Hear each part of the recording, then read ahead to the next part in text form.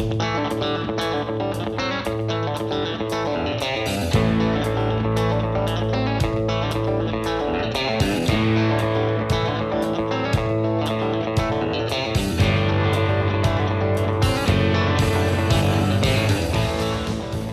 to Texas Ag Today, a daily look at the latest news in Texas agriculture.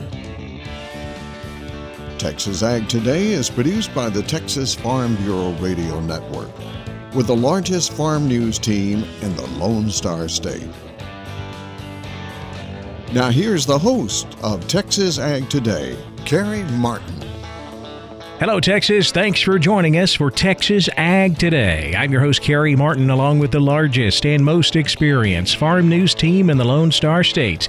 And we're all standing by to bring you the latest news in Texas agriculture, from the piney woods of East Texas to the rocky ranges of the Trans-Pecos, and from the Panhandle down to the Rio Grande Valley. Some new numbers may tell us what we can consider normal when it comes to weather in the Texas Panhandle.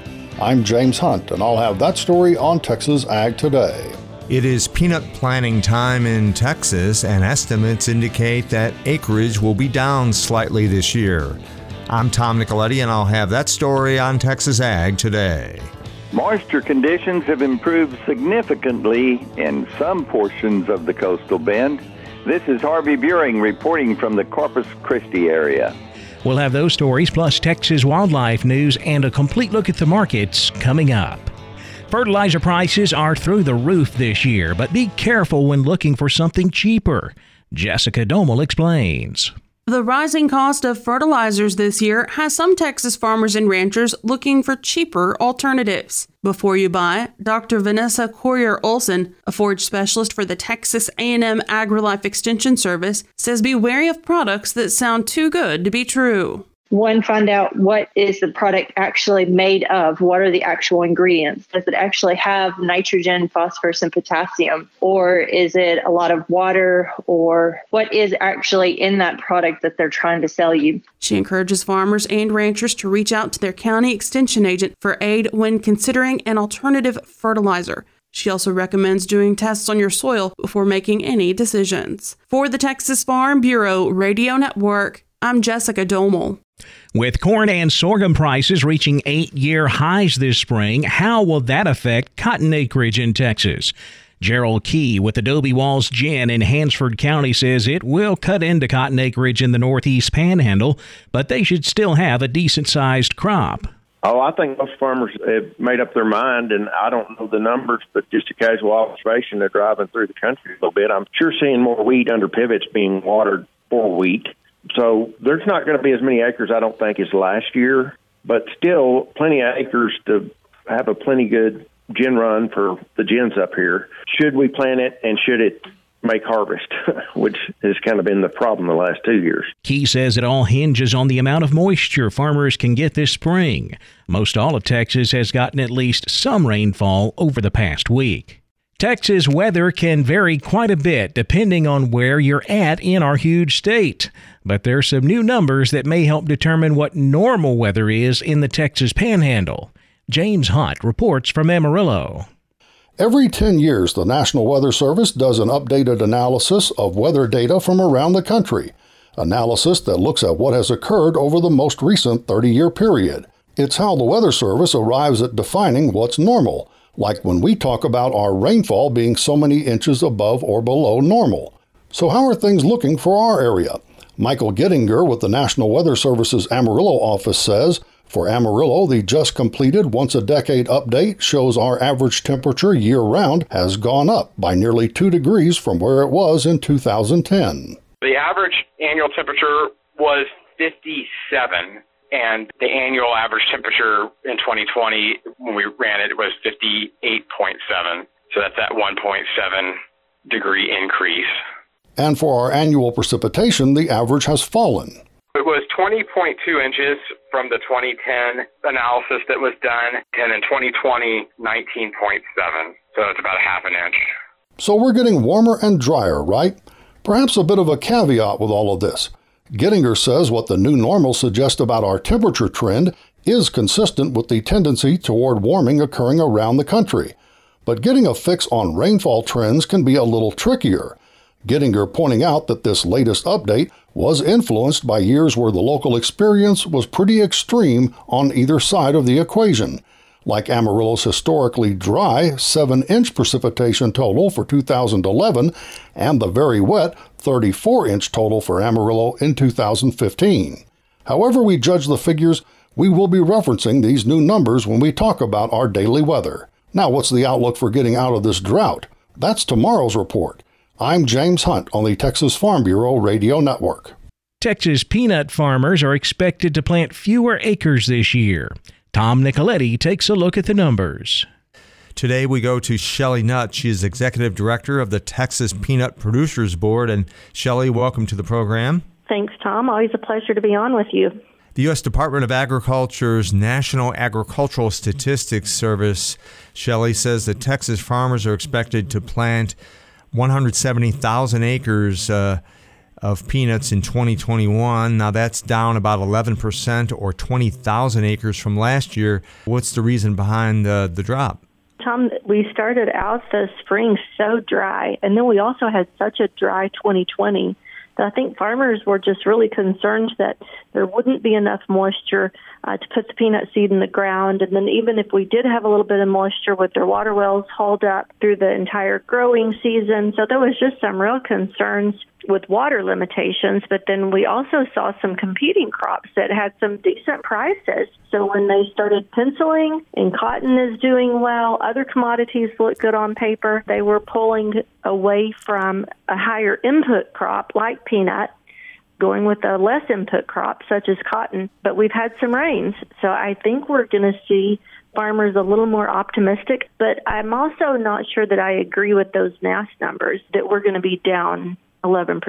If it rains and continues to rain, and if there's seed availability, and if the prices for peanuts continue to hold, which I'm fairly certain it will, we may see 180,000 acres. Remains to be seen. Now, the month of May is generally the month for planting peanuts across Texas. There are challenges for farmers. Of course, various regions still have drought and abnormally dry conditions, but at the same time, they've had some rain, as you mentioned, to help them along. I talked to several of my board members recently in West Texas. I had a grower in Yoakum County who had not seen a drop of rain in 13 months. He got some rain over on his farms in Plains, so that was awesome. West Texas is dry. It would take a lot of rainfall to get West Texas back up to where it needs to be. One of my growers in Gaines County, which is far West Texas, had almost 2 inches of rain the past couple of weeks. Maybe that seal is broken and we're going to start seeing some more rainfall. And if that's the case, as long as there's seed available and it'll rain, my peanut farmers like to grow peanuts and they'll grow them. They've built their acreage into a rotation plan, so they don't want to not grow it. They like what peanut does to their soil. It fits their rotation. That is Shelley Nutt, Executive Director of the Texas Peanut Producers Board. I'm Tom Nicoletti with the Texas Farm Bureau Radio Network. Much of Texas has gotten rain over the last week, and that's especially true in the coastal bend. Harvey Buring has more from Corpus Christi. Well, attitudes among the farmers and ranchers have improved greatly during this past week. Rainfall event, first and best in more than 7 months, occurred here over May 1st and 2nd, and many locations in the coastal bend received some significant rainfall. Those locations, primarily along the coastline, received the largest amounts, and areas north of Corpus Christi received some pretty heavy rains, including Refugio and Aransas County, with locations reporting between 5 and 7 inches of rainfall, and the eastern portions of Nueces and San Patricio County had between 4.5 and 6 inches of rain. But 20 miles or so inland, amounts tapered off pretty quickly. The lowest rainfall amounts occurred in Jim Wells and Brooks County, where some locations received only around 1/2 inch during the 2-day period. Those areas were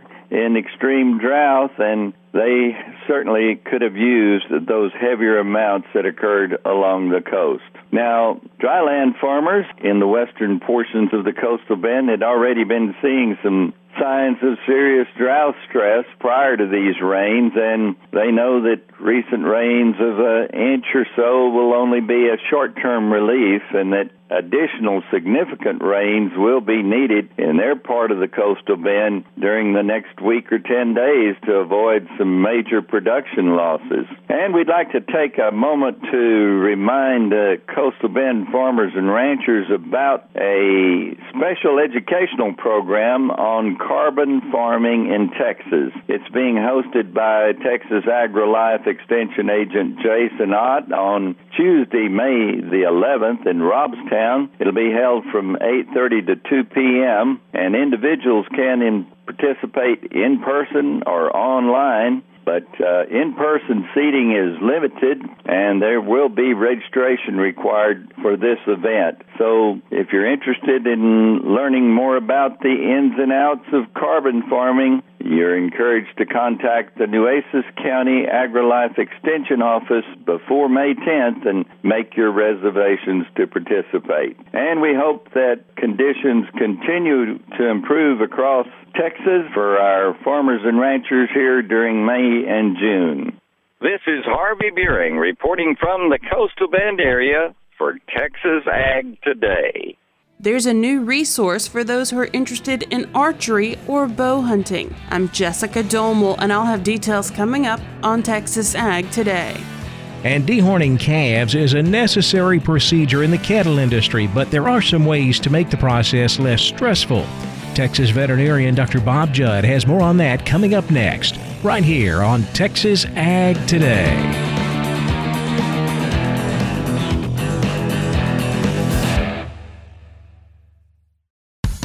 Texas Farm Bureau Insurance has protected fellow Texans with auto, home, health, and life insurance since 1952. With more than 260,000 square miles of land and 27 million people, that's a lot to cover. Whether you're wrangling cattle or wrangling kids, we're proud to protect Texans in all Texan ways of life. Visit Texas Farm Bureau Insurance today at tfbinsurance.com to get insurance for Texans by Texans. Coverage and discounts are subject to qualifications and policy terms and may vary by situation. We're keeping you informed on everything happening in Texas agriculture on Texas Ag Today. Unless you're fortunate enough to have an all-polled herd, you'll have to dehorn some calves from time to time in the cattle business. It's a necessary procedure, but there are some ways to make it less stressful and yield better results.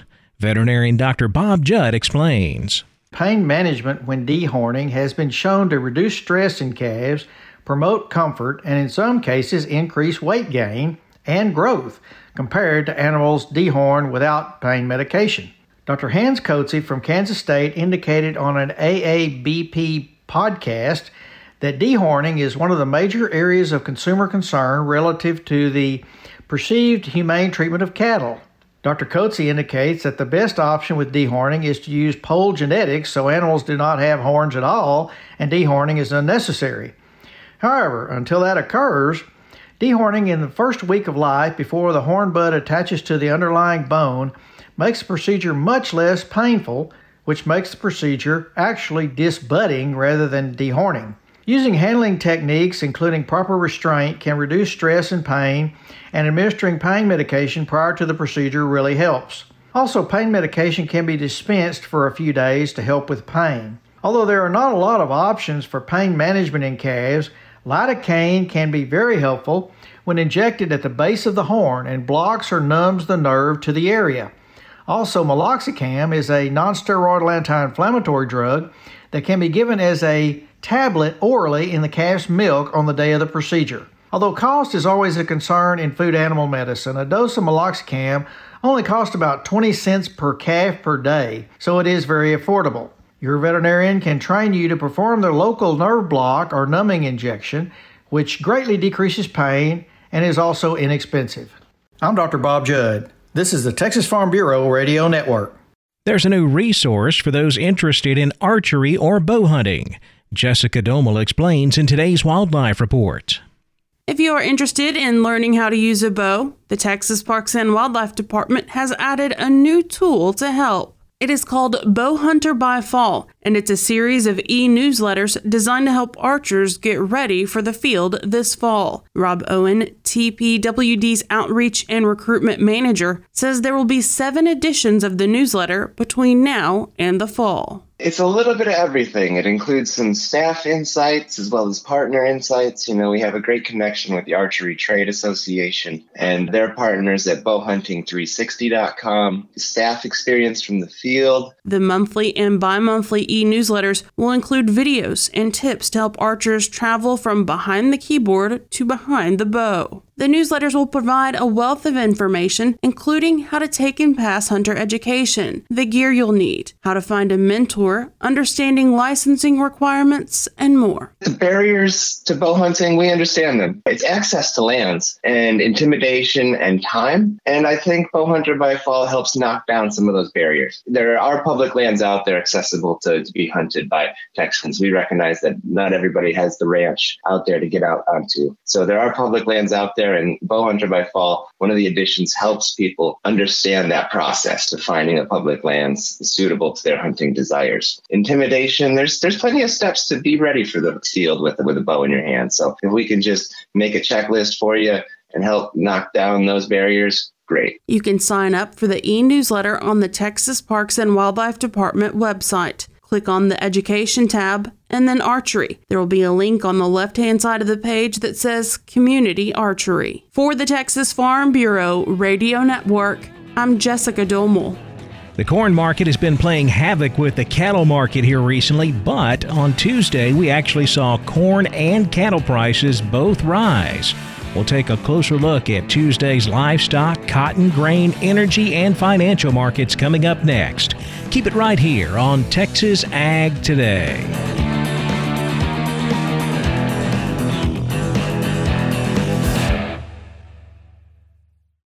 As planting season begins across the country, the American Seed Trade Association reminds farmers to follow the basic steps for seed treatment stewardship. Follow directions on seed container labeling. Eliminate weeds in the field prior to planting. Minimize dust by using advanced seed flow lubricants. Be aware of honeybees and hives located near the field. Ensure that any spilled seeds are removed or covered by soil to protect wildlife and the environment. And remove all treated seed left in equipment. For more information, visit seed-treatment-guide.com or contact your seed dealer.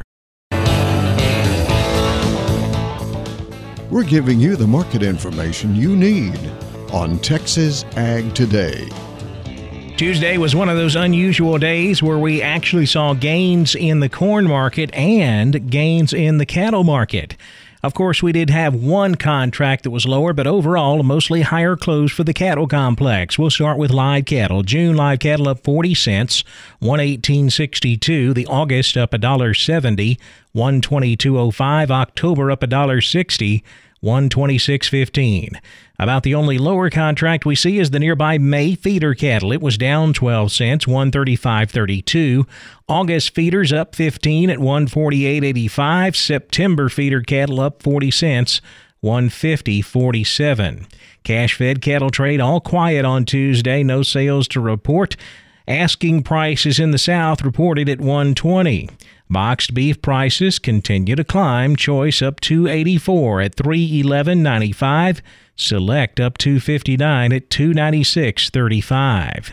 Now let's check the auction barns. We're walking the pens with Larry Marble. They sold cattle in Beeville on Friday. At Beeville Livestock, Rodney Butler and his family own that auction and operate it really well. Rodney, how'd the sale go this week? We had 369 head of cattle, 2 horses, and 22 sheep and goats. Your 200 to 300 pound steers, $1.18 to $1.60. Heifers, $1.17 to $1.29. Your 300 to 400 pound steers, $1.36 to $1.59. Heifers, $1.15 to $1.36. Your 400 to 500 pound steers were $1.17 to $1.52. Heifers, $1.17 to $1.32. 500 to 600 pound steers, $1.26 to $1.40. Heifers, $1.12 to $1.29. Your 600 to 700 pound steers, $94 to $1.17. Heifers, $1.03 to $1.22. And your 700 to 800 pound steers, $94 to $1. And heifers were $73 to $85. Packer cows are pretty steady. They brought anywhere from $32 to $65. Bulls brought from $60 to $79. Young stocker cows brought anywhere from $50 to $6.68. Bred cows brought from $4.50 to $8.75. And our pairs we had this Friday were $8 1/4 to $11.10, sir. Good. What do you know for this next week, Rodney? I know a few cattle coming this next week. I know a set of Charolais calves coming and a set of cows coming, but that's about all. It's gonna be slow for a little while. Tell everybody how to contact you for the Friday sale in Beeville. Yeah, if I can help you market your cattle, call me at 361-358-1727, or you can call me on my mobile 645-5002. Neighbor, it looks to me like that's all the time they're going to give us here on the Texas Farm Bureau Radio Network for our program Walking the Pens. I'm Larry Marble. I've been your host. Thanks so much to Rodney Butler from Beeville Livestock sells them every Friday. Texas Farming and Ranching neighbors, good day to you. Thanks, Larry. Back over to the futures market. Now we're lean hogs closed lower. May hogs down 42 cents, 111.47. The June down 92 cents at 111.17. Class 3 milk was higher. May milk up 3 cents, 18.89 a hundred. June milk up 30 cents at 19.12. The cotton market closed lower as traders evened up their positions heading into USDA's World Agricultural Supply and Demand Report on Wednesday morning. We closed with the October contract down 100 points, 86.43. December cotton down 57 at 85.53. We saw a turnaround Tuesday in the grain markets. We had a big drop on Monday. We regained some of that on Tuesday with the corn market and the wheat market both finishing higher. We'll start with corn. May corn up 11.5, 7.59.5. September corn up 6 cents at 6.35 a bushel. The wheat market higher for both hard and soft wheat. July Kansas City wheat up 7.10.5. July Chicago wheat up 11.25, 7.41 3/4. In the energy markets, June natural gas was up 2 cents, 2.95. June crude oil up 51 at 65.43 a barrel. The financial markets lower with the Dow down 473 points, 34,269. The Nasdaq down 12 at 13,389. The S&P 500 down 36 at 4,152.